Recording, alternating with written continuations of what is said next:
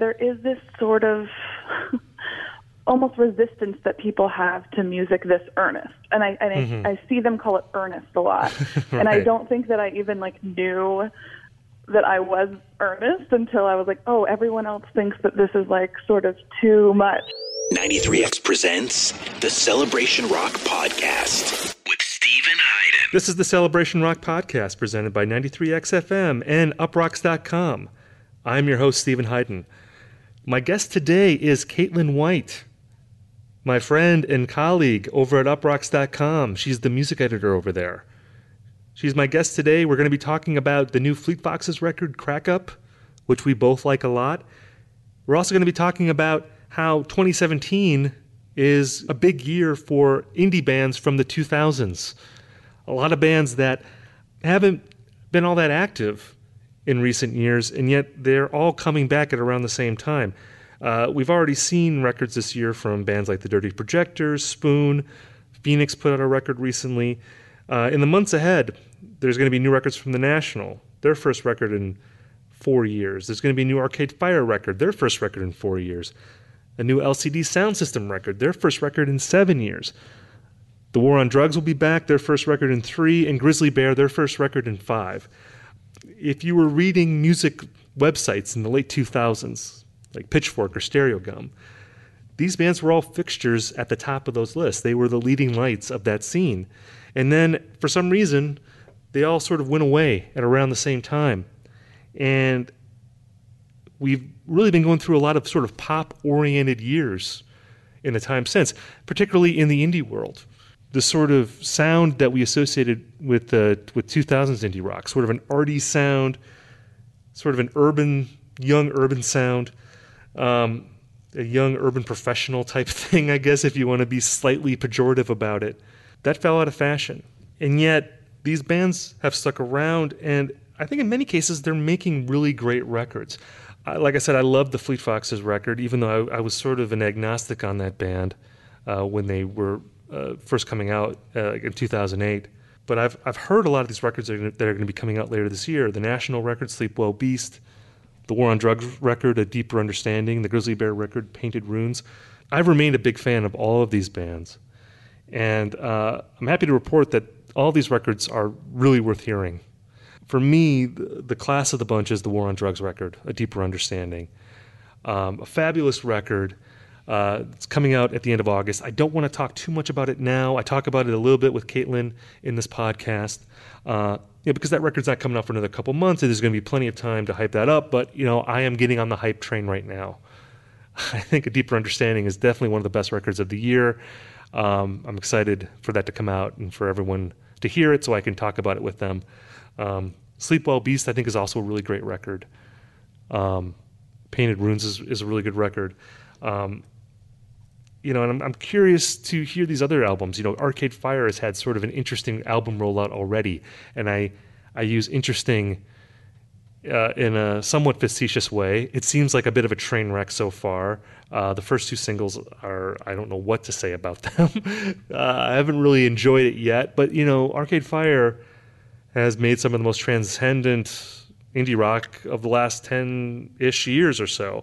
So to count them out at this point seems silly, even though I wasn't a fan of Reflector. Those first 3 albums, I think, are still pretty great, and I still hold out hope that their new record, Everything Now, will be good. The LCD Soundsystem record, American Dream, I'm recording this on Monday morning. That record was just announced, coming out later this summer. LCD Soundsystem, like Arcade Fire, is a band that I'm inclined to make fun of, because there's a lot there to make fun of, especially after LCD Soundsystem came back after doing this grand farewell tour in the early 2010s, and they put out that movie, Shut Up and Play the Hits, where James Murphy is crying at the end, looking at his rehearsal space. He's despondent, wearing that all-white suit, walking around his apartment with the dog.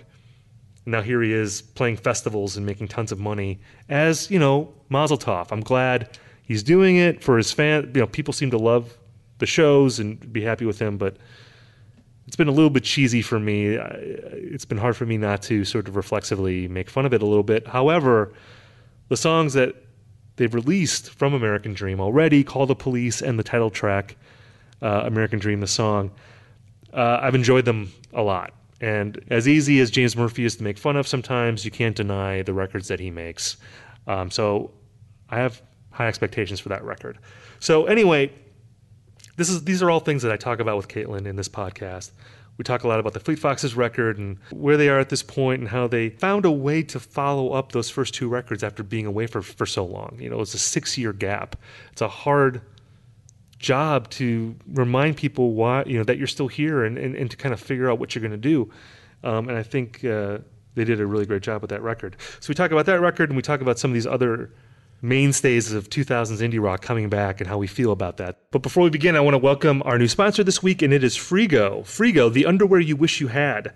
Now, there's a lot of complicated jargon that I could be telling you about this underwear. There's this thing called the Stay For Sure hem tape. There's something called the soft lock adjustment. Something called a tensile. I don't know what these things are. What I do know is that this underwear is super comfortable. It's the kind of comfortable that when you put it on, you can rest assured that everything is in its right place. And I don't think I need to be more graphic than that. This underwear, it promotes healthy skin because it's made of this replenishable raw material that absorbs up to 50% more moisture than cotton.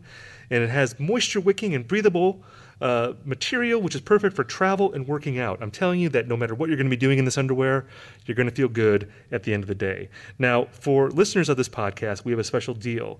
All you have to do is go to iwearfrigo.com and you enter in the promotion code CELEBRATION and you will get 25% off your order. Again, you go to iwearfrigo.com. That's iwearfrigo.com.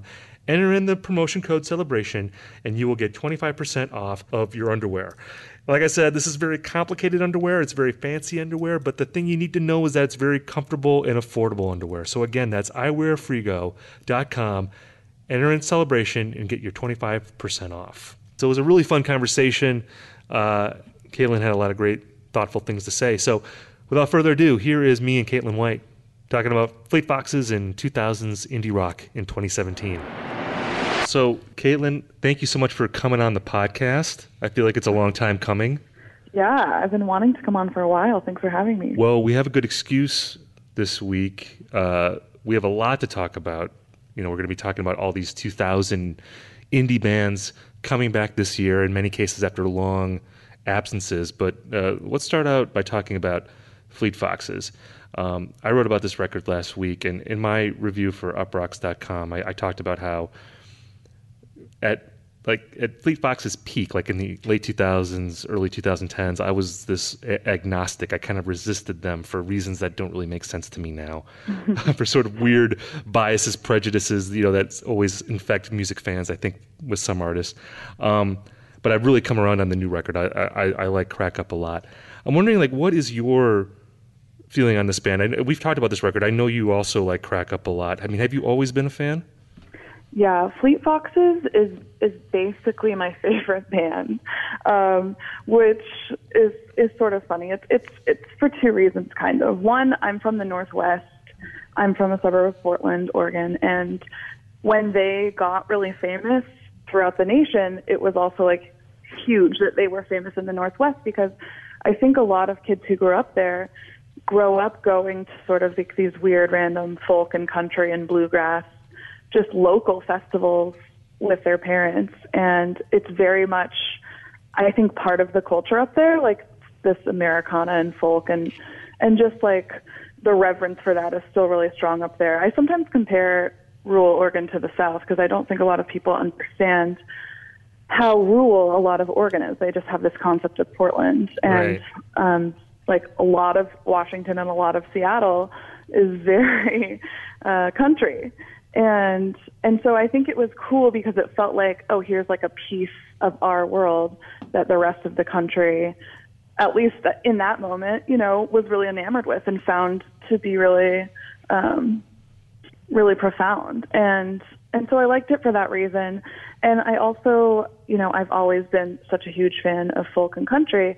And I felt like what this band did is they were drawing from the past, but they were also bringing it into the future. And I think Robin's songwriting, Robin Pecknold, the frontman, is a lot more direct, especially on Helplessness Blues. It was a lot more direct and pop than a lot of people working in this milieu. So that was really cool. Although I think Crack Up is a little more indirect. But Right. for me, I loved them the whole time. I loved them the whole 6 years they were gone. I'm stoked that they're back. But I think that a lot of people have had a different experience from you. A lot of people I've talked to who loved them in 2011 are past it now, or they think, I mean, sort of what you wrote, that it feels like the past for them and it's not working for them right now. I have a different perspective than that, but I do think that's interesting to talk about in juxtaposition with all these other bands that are also coming back. Right. Yeah. Just, because in my review, I wrote about how, I feel like when I think about, especially that first Fleet Foxes record, it just makes me think of, early Obama era, and maybe I'm making a correlation between, the early Obama years and the early Kennedy years, how in the early 60s there was a folk boom going on. And when you hear, those early folk groups, you kind of think of, Kennedy-era idealism and all that stuff. And there is a parallel with the sort of early Obama years where you had Fleet Foxes, you had Bon Iver, and then you had Mumford & Sons that came after them, and a lot of, Head in the Heart and Lumineers and all those groups that kind of followed after. Fleet Foxes were this really sort of emblematic band of that sound and that time. And I think for me, that's maybe why I resisted it in a way. Maybe I feel like I was a reactionary to that, oh, I'm sick of all these groups that are like this, even though I am, like you, I have an affinity for this type of folk music, so in retrospect, it makes no sense at all that I wouldn't have been into that first record. But that is an intriguing point. You just said that, your sense is talking with people that this is sort of old hat at this point, maybe. Well, actually, I want to comment on what you said about the Kennedy thing, because I think one of the things that I love so much about your writing is that you draw on historical context like that. I didn't have that idea in my head of oh, this also happened with Kennedy, or this is related to a political cycle. The art that comes out is so indicative of the political climate. And now that we're under Trump and you see that constantly working its way into music, I think that's such an apt point that you made. But yeah, listening to the first Fleet Foxes album kind of makes me feel safe. It was a time where, and for me, I was a teenager. I was just entering college. So it was one of the records that I used to identify myself as a young adult. So to me, it feels very, very safe and good. But,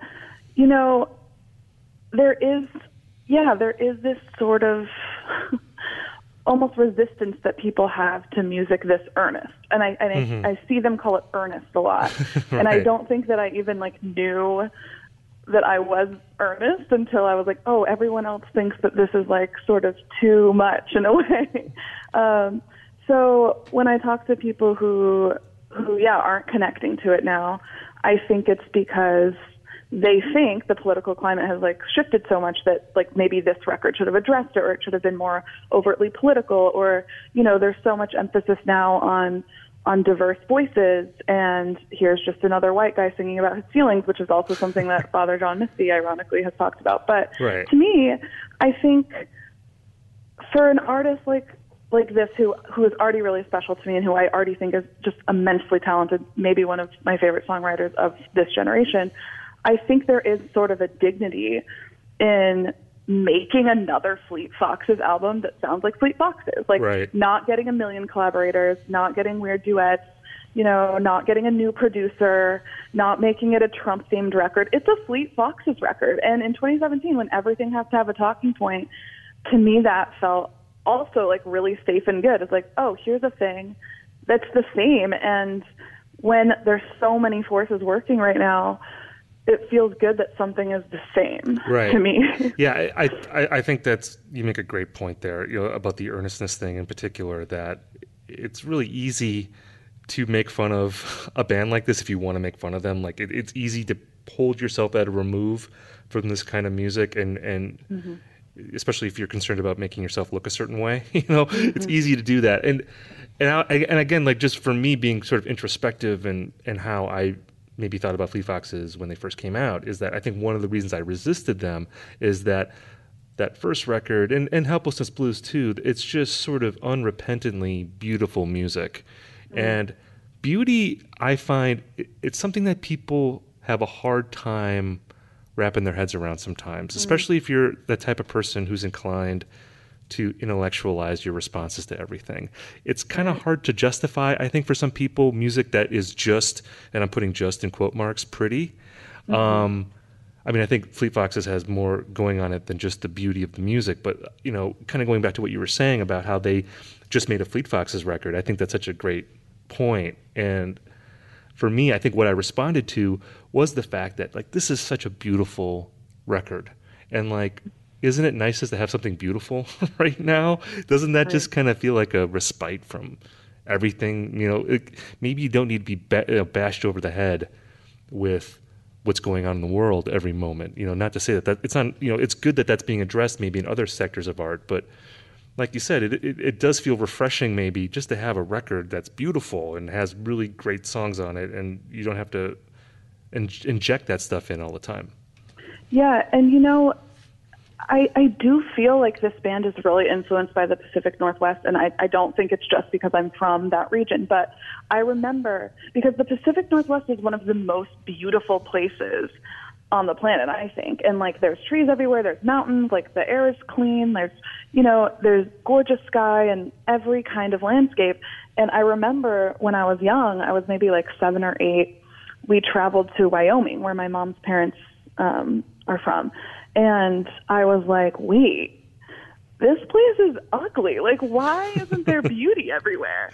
And I think that is part of what informs that earnestness and that, like, let's celebrate beauty, is that, like, when you grow up in Seattle or in Portland or in that area, like, it's everywhere. It's all around you, and it's so easily accessible. And I think that spills into some of the stuff that comes out of that region. And I think that, yeah, beauty is definitely a good way to categorize this band. I hadn't really thought of it like that. But, you know, some of their other contemporaries and peers, I think, use it in a really different way. Yeah. What do you think of this record compared to the other Fleet Foxes records? I mean, obviously those first two were really important to you, and I know you like Crack Up. Like, where does it kind of fit for you, I guess, in their discography? I think, to me, I think Helplessness Blues is canon. Like, I think it is one of the greatest records to come out since the 2000s began.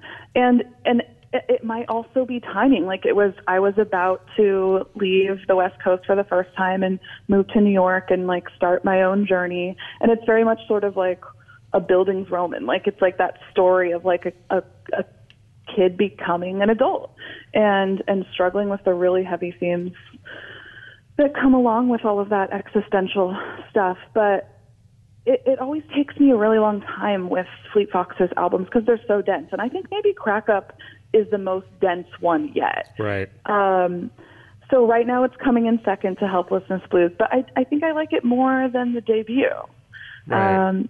And I think part of that is the complexity. Like, I think there's more to unpack here, and I'm looking forward to listening to it for weeks and months, trying to do that as a fan. Not even as, like, a critic or as a music editor, but, like, as a Fleet Foxes fan. Yeah, and maybe that was one of the things that hooked me in after being sort of skeptical of the band, is that there are things on this record where, you know, there's a lot of moments where there's maybe sort of, I don't want to say noisy moments, but there's sort of like unstructured things that are happening, almost like ambient noise type things. And then all of a sudden these, like, beautiful cathedral-like choruses come out of, you know, the muck, you know, and just rises up. Like, I think of the first song on the record kind of being like that. You know, like, his voice is really low and it sounds like he just woke up in a way. Yeah. And then all of a sudden, oh, here comes Fleet Foxes. They come back. But it just seems like there's maybe more of a contrast on this record compared to the other records with and that. Sorry, I don't mean to interrupt. He hinted at that, I think, on Helplessness Blues, like the couple of songs on there, The Plains, Bitter Dancer, and then the one that really hinted at this record, I think, is The Shrine and Argument, which has this crazy saxophone solo, and it gets really noisy.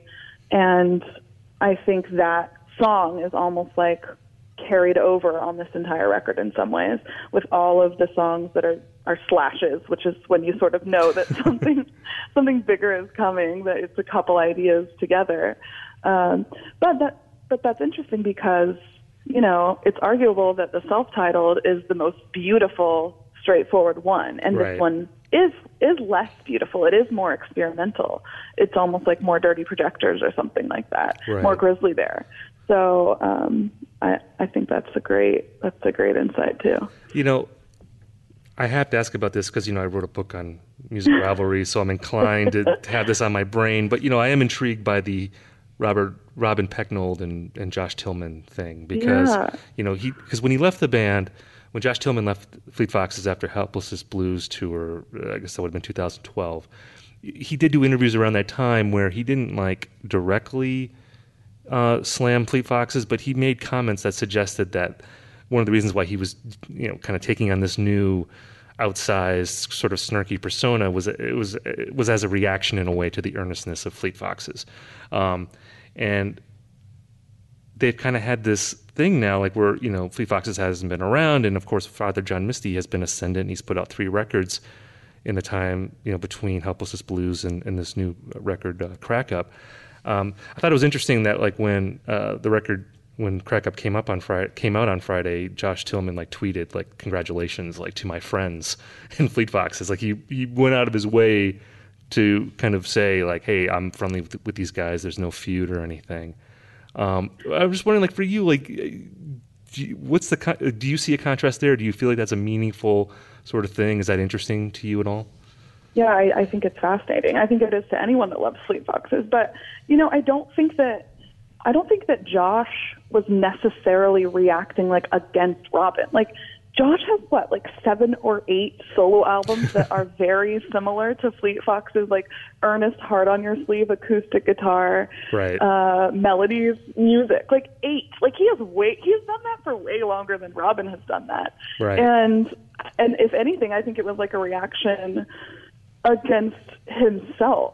Right. Too. Okay, this isn't working.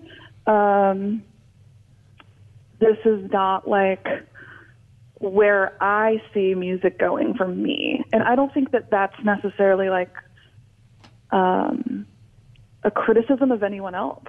But, someone pointed out to me the first Father John Misty album is called Fear Fun, and it has the same initials as Fleet Foxes. And I had never gone that deep into the conspiracy theoriness. So that made me laugh a little bit. The plot thickens. I like it. No, I think you're absolutely right. I mean, you make a great point about sort of the pre-Father John Misty solo career for Josh Tillman, where he was this sort of archetypal, miserable songwriter, head down, playing acoustic guitar, and then he sort of transformed himself.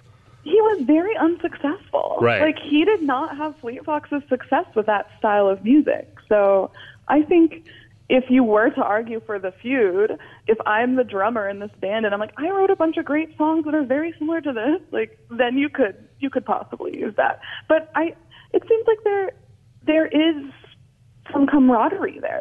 Yeah. Robin has never said anything about Josh. Not that he would. He's very press-averse, but well, he did say he didn't listen to Father John Misty's music in a Rolling Stone interview. He said, I haven't listened to it. I think he said, I've heard it. Maybe he was in a grocery store or something and it was playing, but he has not consciously set out to listen to it. So that seemed kind of icy there, but I don't know.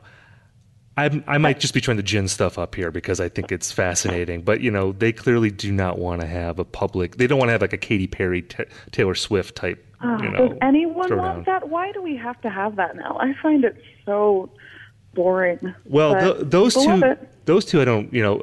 Taylor and Kanye I think is awesome. I think they should fight forever because that's great. The Katy Perry thing, it seems so one-sided where she just seems kind of desperate to... Yeah.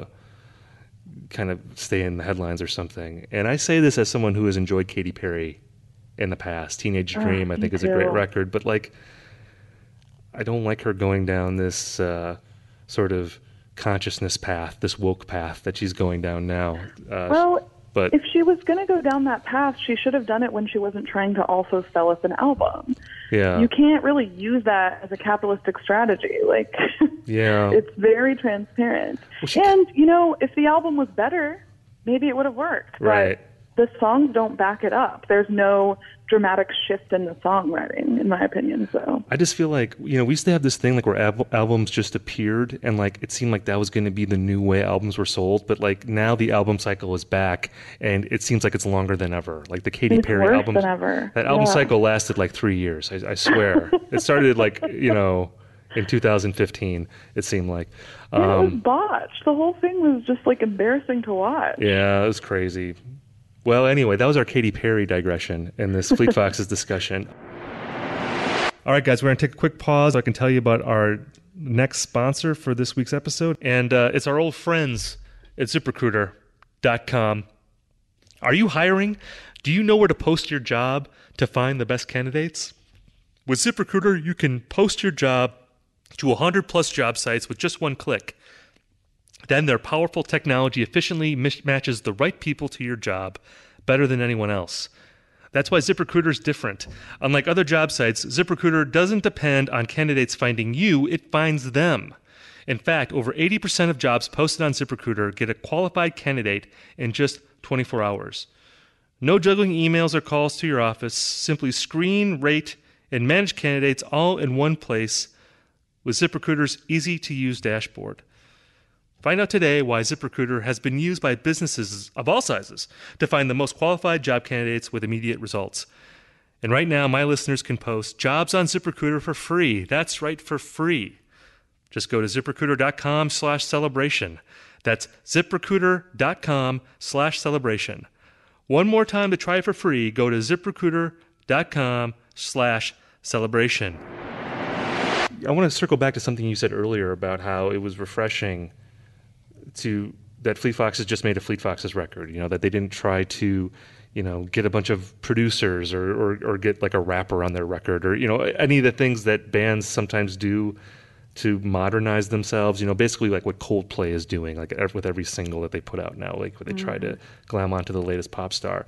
And, it kind of connects to something that I wanted to talk about, now that we're going to be, I'm sort of pivoting now to talking about the other big indie bands that are going to be putting out records later this year. It's something that I call the Bon Iver Conundrum. Like where, Bon Iver puts out 22 A Million last year, and it's like this dramatic, remake of his sound, basically. He's taking everything that you associate with Bon Iver and throwing it out the window and kind of giving himself like a sonic overhaul. And it seems that like for a lot of these indie bands that have maybe been away for a while and now they're going to come back, that's sort of the choice. Like, are you going to do a Bon Iver where you totally remake yourself, or are you going to kind of stay true to what you are and do what you're good at? And it seems like Fleet Foxes, for the most part, chose the latter path. I'm wondering, like for you, I mean, obviously this depends on the record and who the artist is, but do you have any feelings in general about that? About like when bands come back, do they need to remake themselves dramatically, or is it better sometimes to kind of stick with who you are and stay true to yourself? That's a great question. I feel like for Justin Vernon, he kind of has done that every time. Like right. He's kind of gotten more and more electronic and more experimental on each record. Like when Bon Iver self-titled first came out, a lot of people, I remember, I mean, again, I came from a very, like, folksy, Americana sort of loving community and region, but a lot of people were like, oh, this is not Bon Iver. Like, it was like that record was too electronic for them. Right. So it seems more of like a progression to me for him, although if you compare 22 A Million to Forever Forever Ago or those early Blood Bank EPs or anything, like, it's totally different. Right. For him, I like how he builds. I guess it depends artist to artist. For him, I love how he builds and changes, and I sort of trust him with like the Bon Iver sound. I'm like, yes, I trust you to like shepherd this in the right way. But a band like Grizzly Bear or a band like Dirty Projectors, like I want them back. Like, I don't want the new and improved. Like, I want them back. And I think that's what Fleet Foxes gave me. They gave me Fleet Foxes back.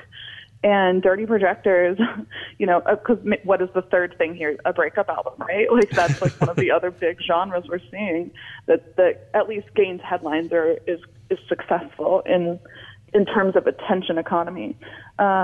And I didn't feel like, oh, I got Dirty Projectors back. Like, I was like, okay, this is a totally different thing, even if it sounded similar.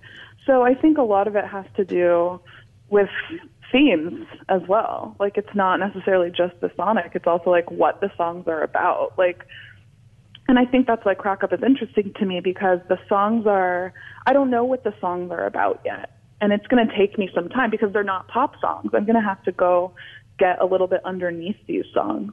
Right. And I think that's something that they share with that new Bon Iver record. Like, what is 22 a Million about? I'm still trying to figure that out. And I don't think I'll ever figure it out. Like, it's not a pop album in that sense. Like, it's not like Lord's Melodrama, where she's like, every single song here is about a stage of my breakup. You know, it's not Right. Lemonade. It's a different songwriting style. And I think sometimes people don't acknowledge that, or sort of don't take that into consideration when they're listening. Right. Yeah. And yeah, I think that's a great point. I mean, you know, the sort of connection between Crack Up and 22 a Million is that they're both dense records, and they're both records that are not designed for sort of like a hot take type examination, which is sort of, you know, that can be a double-edged sword in sort of the music discourse these days, like where people, you know, like a record will go up on NPR or something to be streamed, and within like 15 minutes people are issuing, you know, judgments on whether it's good or not. And those records are not like that. You know, you're talking about 22 Million, you know, that record actually is, once you get past the 3 or 4 opening tracks, it does sort of settle back down into sort of like a more recognizably Bon Iver type record. Like, he definitely front-loaded the most Yeezus sounding songs on that album, because you get a little bit deeper, and there are some like really pretty, beautiful songs that you would expect to be on a Bon Iver record once you get a little bit deeper. But you know, you talked about the Dirty Projectors record. I just want to kind of go down the list here of records by bands from the 2000s, that 2000s indie scene that have either put out records already or are going to be putting out records. I mean, it's basically all the big ones. You know, Dirty Projectors, Spoon, Phoenix put out their record a couple weeks ago. Upcoming, you have The National, Arcade Fire, The War on Drugs, LCD Soundsystem just this morning announced their new record, American Dream, and then Grizzly Bear is putting out a record. So, I mean, really, like, all the bands that you saw on, like, you know, Stereo Gum's list or Pitchfork's list in 2008, you know, are all putting out records this year. Rock. What's that? I've seen it called blog rock, which makes me laugh. Right, all the blog rock stuff. So, you know, I know that you have probably heard some of these records already, and of course some of the records are already out, but like for you, like what are the sort of most anticipated records, or which ones are you the most excited about, you know, seeing where these bands are at this point? I'm really excited. Confession, I have never been an LCD Soundsystem obsessive. I think maybe it was such a New York thing, and I got there too late, and then I resented it because I had no connection to it, but right. I know that's like a really big deal to the music community, the community that I'm a part of, but I don't really have a good latch onto that band. So maybe this will be my way in. So I saw the news. I know that's important, but I'm really excited about the War on Drugs record, because I feel like they are another band where maybe some of these bands have peaked, but that band is still like on a trajectory up. Like, I feel like Arcade Fire maybe peaked, like maybe LCD peaked, and they're here, but like we already know that we've heard their best work. Right.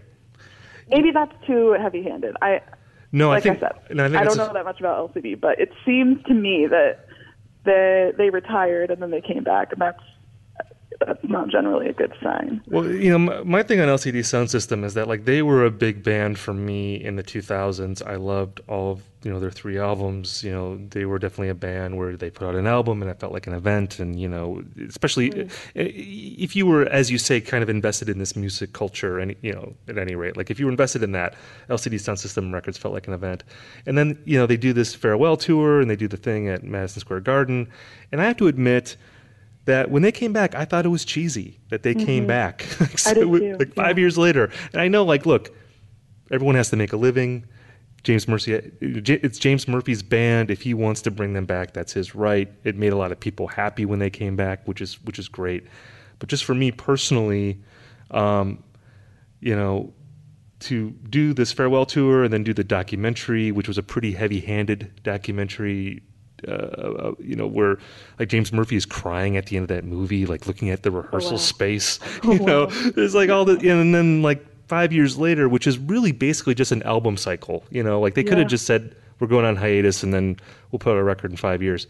To go through all that, it just felt a little corny, and I was inclined to make fun of them throughout this whole comeback. But then they put out these new songs, Call the Police and then American Dream, the song, and then they performed on SNL, and I have to admit that I enjoyed it. Like, I went in not wanting to like it. That's a good sign. And I was like, wow, this, especially that song, I think Call the Police is like this is the 7-minute one.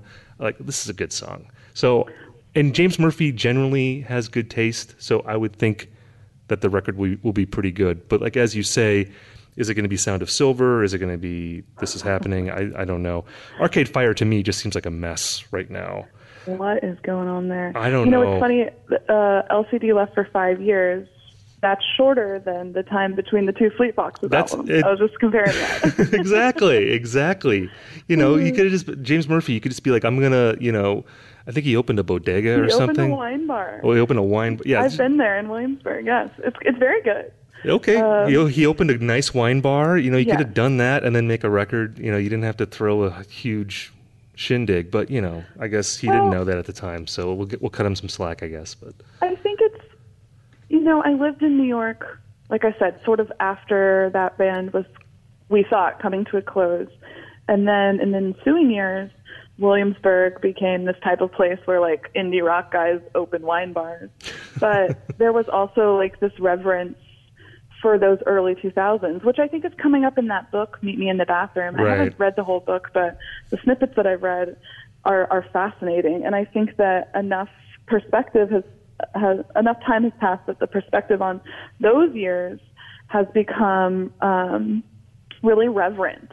And I imagine watching that happen, and this is a scene that LCD was like a huge part in founding, right? That's my understanding. So I can imagine being like, hey, wait, now these years where we were super active are really cool again. Like, I want back in. Like, I can imagine that feeling. Yeah, I think so. It's very well timed. I don't think they became, not interested in music in that time. If anything, they probably became even more interested in music because of the way those early 2000s were, like, I haven't seen a decade revered like this in a while. Like, we're only 7 years out, so maybe it'll fade, but I'm like, wow, I can't believe it. Like, really, the Strokes, there's a whole band about their band drama? Okay, I wouldn't have seen that coming. Well, you combine people's desire to be nostalgic with worship of New York, and it's a potent combination. So, those are two big things there. To get back to Arcade Fire, we have to talk about Arcade Fire for a minute, because I think I saw you tweet something where I think you said something like where you were like, you seem to be defending Arcade Fire a little bit because they've been taking a lot of hits. They put out that single, Everything Now, which was sort of this ABBA sounding thing. Then they put out Creature Comfort last week, which is this weirdly sort of like, we're singing about how our music prevents our fans from committing suicide type song. Like, it's sort of a weirdly self-aggrandizing thing.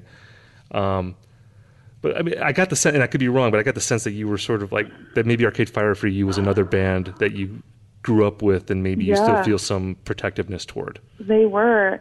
And, man, I love Arcade Fire so much. I do too. I saw Arcade Fire at Coachella like as a civilian when I was like 18 years old, and I saw them at the Greek Theater. And for some reason, the security guards like let me and my friends go into the pit because it was like one of our birthdays. So I saw them from like the lip of the stage when I was like a teenager. Funeral and Neon Bible was like that's what I was listening to in my first couple years of college. They were super important to me. Yeah. And I have listened to the new songs. It's another one of those bands where it's very easy to make fun of them if that's your stance, right. Because they're also a very earnest band. I think I already said I think that they peaked. I don't think that their new record is going to be better than Neon Bible or Funeral. Like, I think The Suburbs was sort of where they started falling off. And that will probably continue, but maybe I'm just sick of seeing people make fun of bands online. Like, yeah. I was like, really? This is the way that you're spending your day? You're just going to fill my Twitter feed with, like, mocking this band that, you know, even if they suck now, I don't know if they suck, but, like, even if you think they suck now, like, this was a super important band to me. Maybe I need to kill my idols more. Maybe I'm too loyal. No, man, I appreciate that point of view, and I think that's totally legitimate, and I am with you in a lot of respects. They are a band that I've always had mixed feelings about them to a degree, but like the parts that I love a lot. And I will say that like seeing them, I saw them on the Suburbs tour with the national opening, and it's one of the best arena rock shows I've ever seen. Like I thought they were a phenomenal live band, and I do always hope for them to kind of make a great record. Like I'm still holding out hope that this is going to be a great record, and that maybe these singles just are a little underwhelming, or that maybe when you hear the whole thing, it'll pull off. But you know, the thing with Arcade Fire is that they're so fun to make fun of. They're so Why do you think that is? That's a good. It rings true when you say that to me, but why? Like because why it's is that just true? They just have a pomposity to them. That it's a combination of a seeming lack of self-awareness and pomposity, where you feel like because of the pomposity, you feel like they deserve it, and also because of the lack of self-awareness that it just makes you an irresistible target. Like whether you're a band or you're a politician or whatever the case is, like if you're pompous and you don't really seem to understand like why people would laugh at you, then, but which might not be fair. I mean, I feel like Arcade Fire does maybe have a sense of themselves, maybe more than people give them credit for. But I just know that, like, I don't know how much I'm looking forward to that album, but I'm really looking forward to writing about it because they're a very fun band to write about, not just to make fun of, but to analyze and to talk about. So I will give them that. They are more interesting than a lot of bands that I probably like more. All right, guys, one more break here. We're going to want to talk about our last sponsor for this week's episode, and that is SeatGeek. Buying tickets to sports and concerts can be complicated, but there is a better, simpler way to buy with SeatGeek. SeatGeek is the smartest, easiest way to get tickets to live events. With SeatGeek's seamless mobile experience, you can buy and sell tickets in just 2 taps. SeatGeek helps you find the best seats at the best prices, fully guaranteed. There's nothing quite like seeing your favorite team or musician in person, and SeatGeek will get you closer to the action for a great value. Now, I have the SeatGeek app on my phone, and it's the easiest thing that I have found to help me shop for tickets. I can be anywhere, and with just a few taps, I can have the seats that I want. SeatGeek is designed to make your ticket buying experience easier than ever. It saves you time and money by searching multiple ticket sites to compare prices and find amazing deals. And to get you the most bang for your buck, SeatGeek grades every ticket based on value to help you immediately identify the best seats that fit your budget. Plus, every purchase is fully guaranteed, so you can shop for tickets with confidence. Now, because I know that there are a lot of concert goers out there in my audience, we have a special deal for you listeners. Just download the SeatGeek app and enter the promo code CELEBRATION today. That's promo code CELEBRATION, and you will get $20 off your next SeatGeek purchase. That's right. You're going to be buying tickets anyway. Why not download the app, get your $20 off, and you're going to be supporting the podcast at the same time. Again, just download the SeatGeek app, enter promo code CELEBRATION, and get your $20 off. Go back to what you were saying about the war on drugs. I've heard that record. I don't know if you've heard that yet, but I've heard. I haven't. I've only heard some of it. I've heard it, and I'm going to shock you here. I really love it. I really love it a lot. And I would say, like, because I've heard that album, I've heard the new National album, and I've heard the new Grizzly Bear album. And it's interesting because I feel like the National album and the Grizzly Bear album, kind of going back to this Bon Iver conundrum, those two bands I think are more sort of invested in maybe changing up their sound a little bit. Not in a dramatic way, but like if you're expecting records exactly like what those bands have done in the past, you're going to be surprised. Okay. The War on Drugs, however, they just made themselves sound bigger and lusher, and like it's sort of like if you like Lost in the Dream, this is like a more widescreen version of that album. What more could you want than bigger and lusher? That sounds amazing. Especially if you're disappointed by Arcade Fire, kind of going away from that. I feel like the War on Drugs, they're stepping into that vacuum of like large scale, just big spaces, Vision Quest type rock music. Adam is like the opposite of pompous. Right. So he has that going for him as well. Something that I think is interesting about this band is that I've always loved Heartland rock, country and like those types of driving anthems. And I've also always been really drawn to like the textures of shoegaze. And I think that he combined them in a way that like fans of both of those genres were like, wow, this is awesome. Right. Like maybe you don't like Heartland rock, but you like the War on Drugs, and there is some of that there. And maybe, you're more into like the experimentalness of shoegaze, but the structure of a War on Drugs song adds to that. Well, and I mean, I don't want to talk too much about that record because it's not coming out for a while. There'll be plenty of time to talk about it later. But I'll just say that, like, people throw around the terms like dad rock and stuff, and it's sort of like a stigmatizing thing in a way.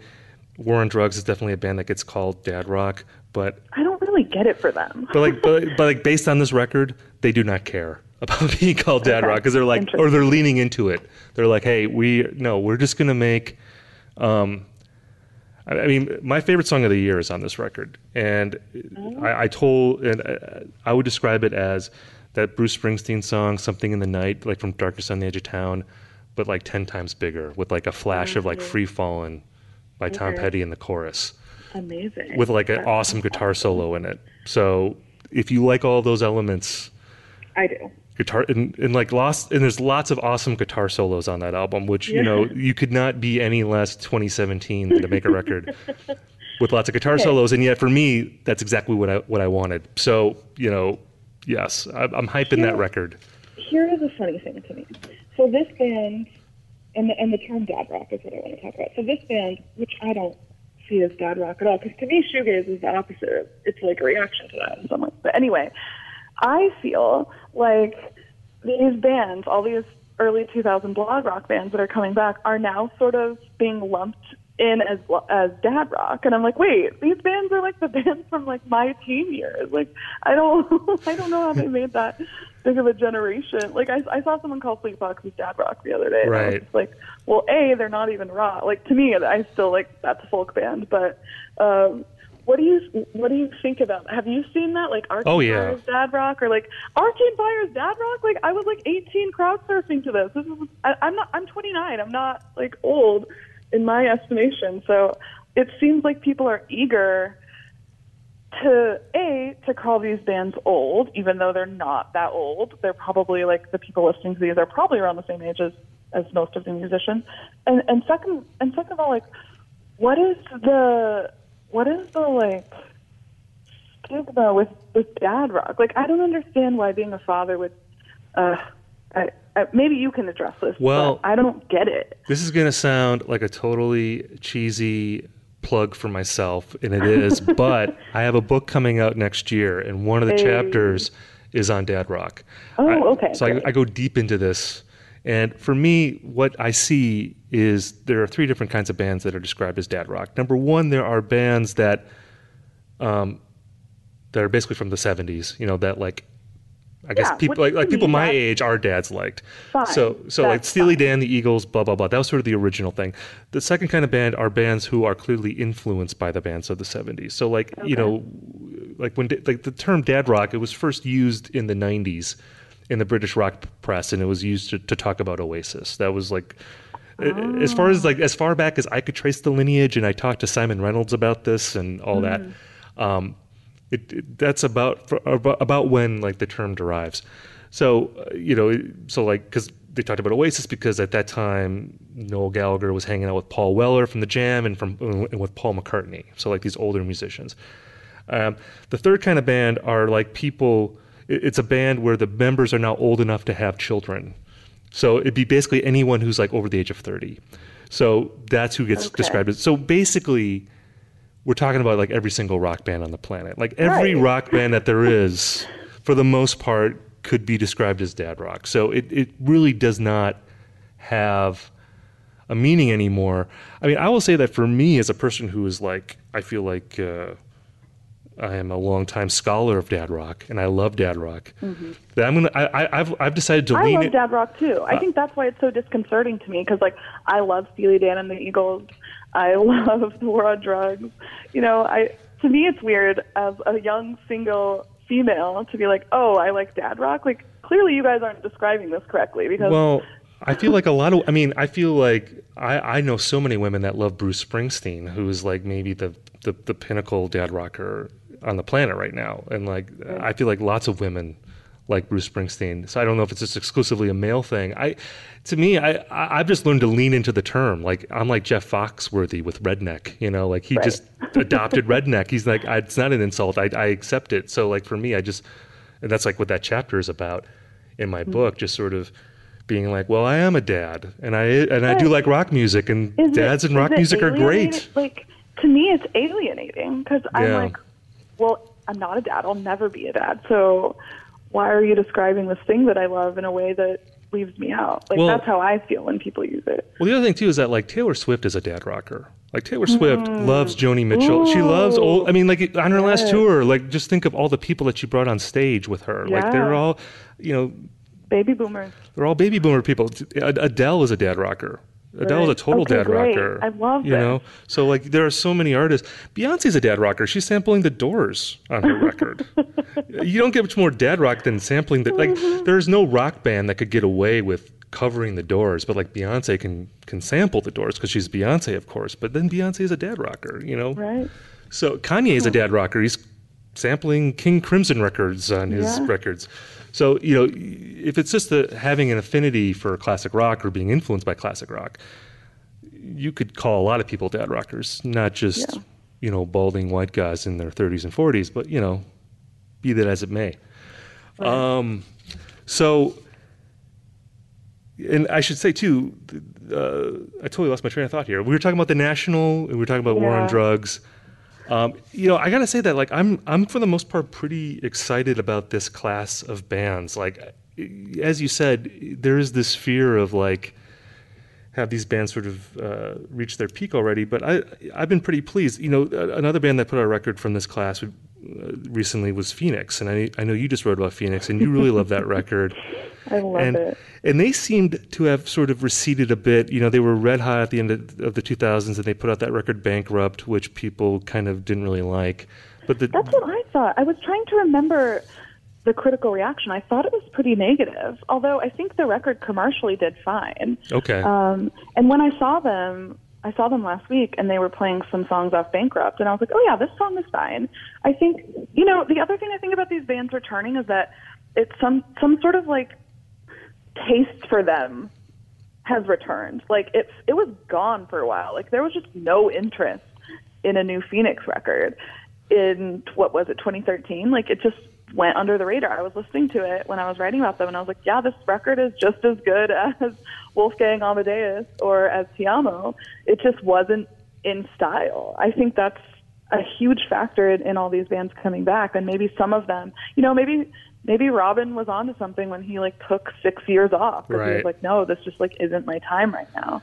Well, I think too, it's just like we're just less inundated with this kind of music. I think with Fleet Foxes, when they were really hot in the early 2010s, there were so many of those kind of bands, and it inevitably ends up detracting from the sort of headline bands, you know, the sort of spearheading bands. And I think with indie rock too, there was a real exhaustion with indie rock in the early 2010s where people were just like, I'm sick of all these bands from Brooklyn. I'm sick of Beards.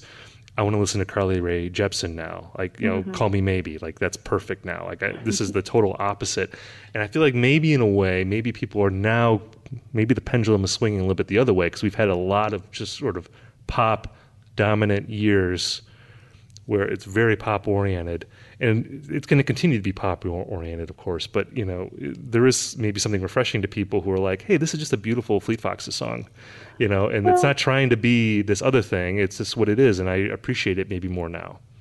And I think, well, there was also the rise of poptimism. Like as someone that, you know, I listened to Steely Dan and the Eagles, and I listened to Dirty Projectors and Arcade Fire. Like I wasn't. Whenever I did like a pop record, I was closeted about it. Like I was such I had so much self-hatred for loving pop for so long. And I think when poptimism broke out online as like this huge critical movement, it was very freeing to me. I was like, oh, what if these songs are as important and culturally relevant as Fleet Foxes? Like, what if Call Me Maybe is as important to me as Helplessness Blues? Like, what does that mean for who I am? And especially since I was, younger, early 20s, figuring this shit out. But I think, and Matthew Perpetua was sort of tweeting about this the other day in a way that I felt was really helpful. I think he was talking about the Harry Styles record, which I think you and I both agree is pretty disappointing. Yeah, and kind of weirdly overrated.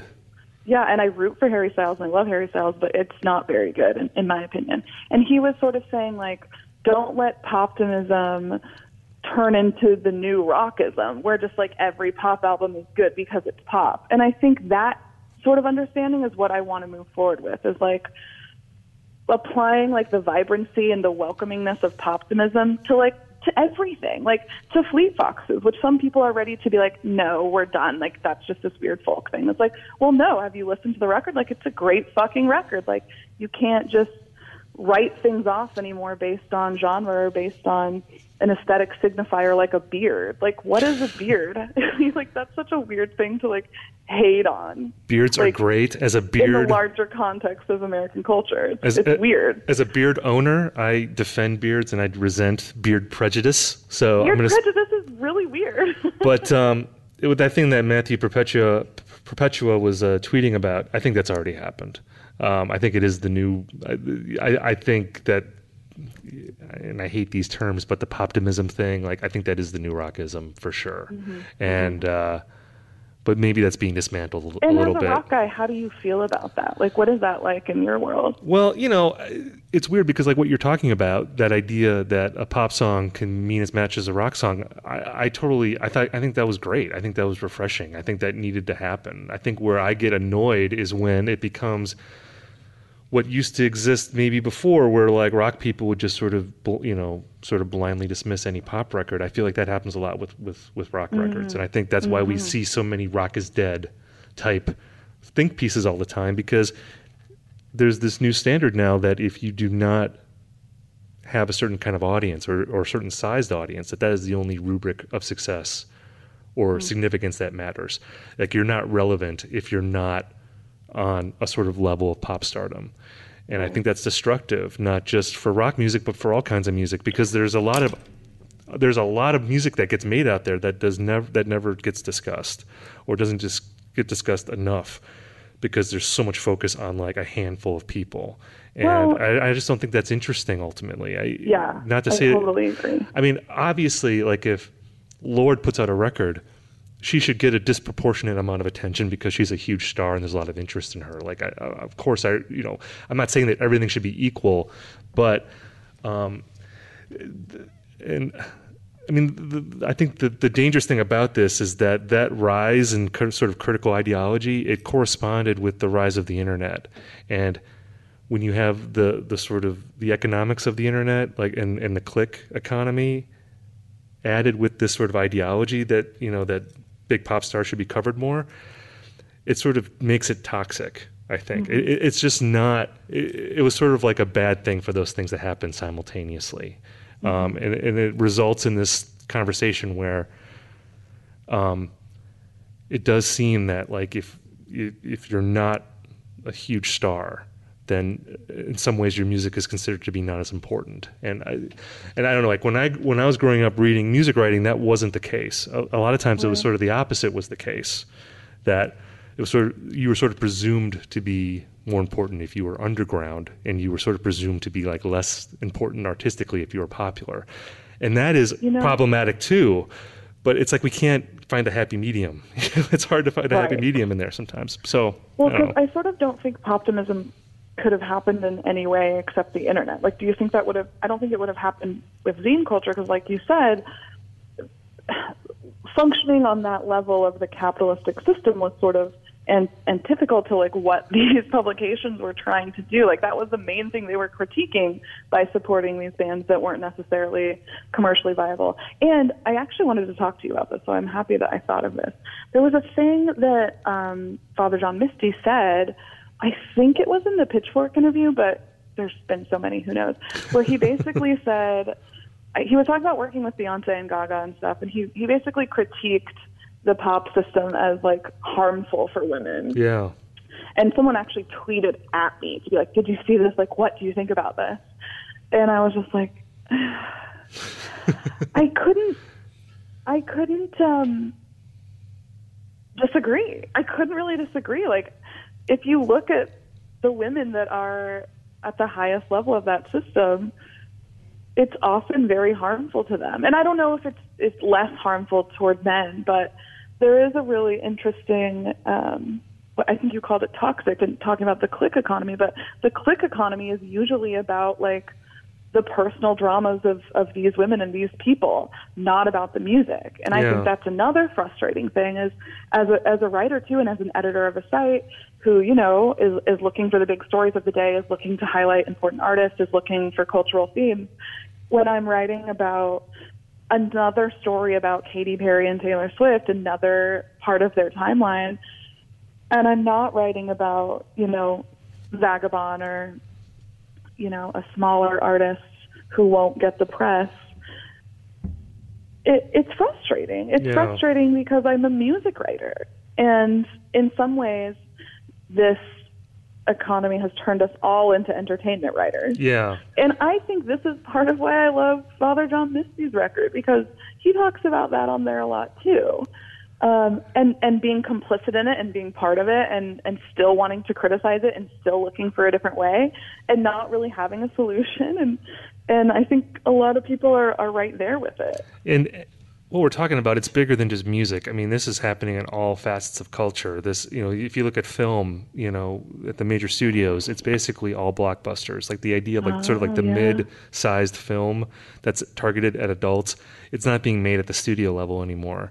You know, in music, you feel like the idea of like a middle class of artist, where you're, you know, where it's just someone who's like maybe selling pretty well, but like they're not a huge star, but they're not like an indie artist. That class of artist seems to be increasingly like, you know, disappearing. And it's weird because I remember like 5-6 years ago, you know, people were always talking about the monoculture. Like the monoculture is gone, and monoculture was just like this buzzword that was in every think piece. And I know for me, my assumption was that there would never be big pop stars anymore because the internet seemed to encourage niches, you know, for people. Like if you were into this kind of music, you could just be into this, or if you were into this, you could just be into that.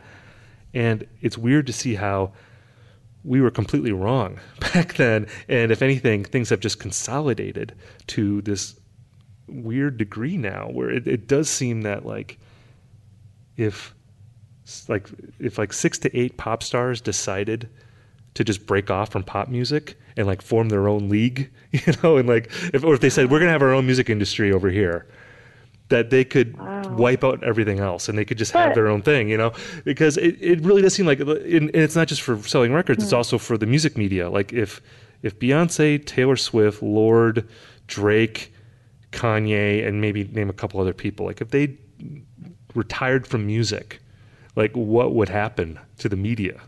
Like, you know, like what would we write about? You know, there's so much like anything that they do, it just becomes this huge thing.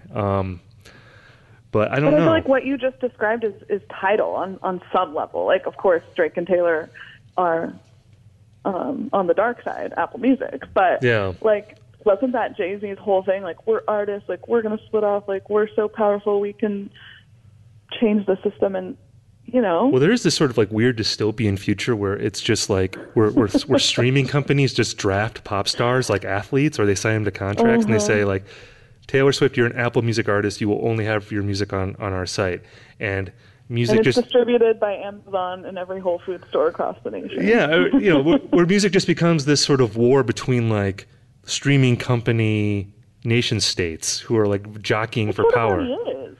Yeah, I don't know. I feel like it already is. Yeah, we may be moving more and more towards that, and but I don't know. Maybe it was a record. Like, was the label system any better? Maybe not. I don't know. It's just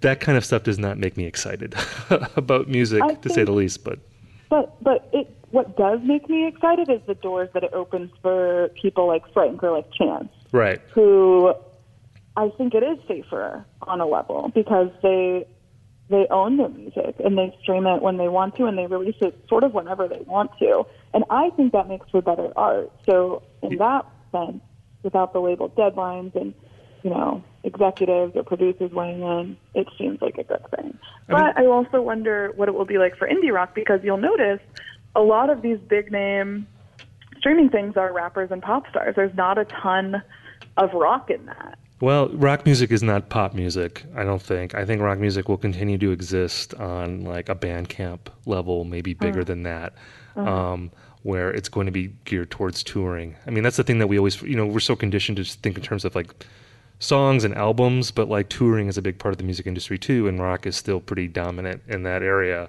Right. And so that's where I think if you're a band, you better be able to play a lot and do well. But I don't know. That to me was, I just went and saw Phoenix last week, and that to me was the crux of what I took away from that show, is I was like, oh, this is a rock band. Like, I listened to Wolfgang Amadeus Phoenix, and I was like, oh, great French electronic pop or whatever. It was so popular, at least in my circles at that time, that it felt like 1901 was like a number one hit, and it definitely wasn't. But it was that type of pop feel, and I think with Tiamo and seeing them live and seeing the level of musicianship, and they like ran around the stadium and he like performed the encore from like the pit standing on top of a fan's chair. Like, it was like a full-fledged rock show. And I think that was, I don't know, I had never seen them live before, so maybe they've always been like that. But if they weren't, I think that was a good step for them to go more toward that. Yeah. I need to see them live. I've never seen them. It sounds good. I read your piece. Yeah, you psyched me up to see them. Definitely go. You would love it. Caitlin, I feel like I could talk to you for another hour, but I should wrap it up. So thank you for coming on. It was awesome. I have to have you on again. Once you're on the second time, you become an official friend of the pod. So thank God. I've been waiting. So right now you're like an acquaintance of the pod, but you will soon, I'm sure, be a friend of the pod. So all right, sounds good. All right, thanks again, Caitlin. All right, that was me and Caitlin talking about Fleet Foxes, talking about 2010s or 2000s, I guess, indie rock in 2017. Sneaking in a little bit of inside baseball music criticism talk at the end. Hopefully that was interesting to people. Definitely interesting to me and Caitlin. Hopefully you guys were into it too. Guys, thank you so much for listening to our episode this week. I also want to give another shout out to our sponsors. It was Frigo. They're a first-time sponsor, so definitely check them out. We also had our old friends at SeatGeek and ZipRecruiter. So please, if you want to support the podcast, patronizing our sponsors is a great way to do it. I'm also always appreciative when I see you guys talking about the podcast on social media, spreading the word that way, or if you ever leave us a review on iTunes. We have such great listeners on this show, and it's always great to hear from you guys, and it's always great to see the way that you can support what we do. It makes me feel really good about doing the show, knowing that we have such a great audience out there. So I say this every episode, but it's important for me that you guys know that you're appreciated. I'm trying to be a good husband to my listeners, bring you guys a box of chocolates and a bouquet of flowers every now and then. So thanks again for your support. Otherwise, guys, thanks again for listening to this episode of Celebration Rock. We will be back again next week.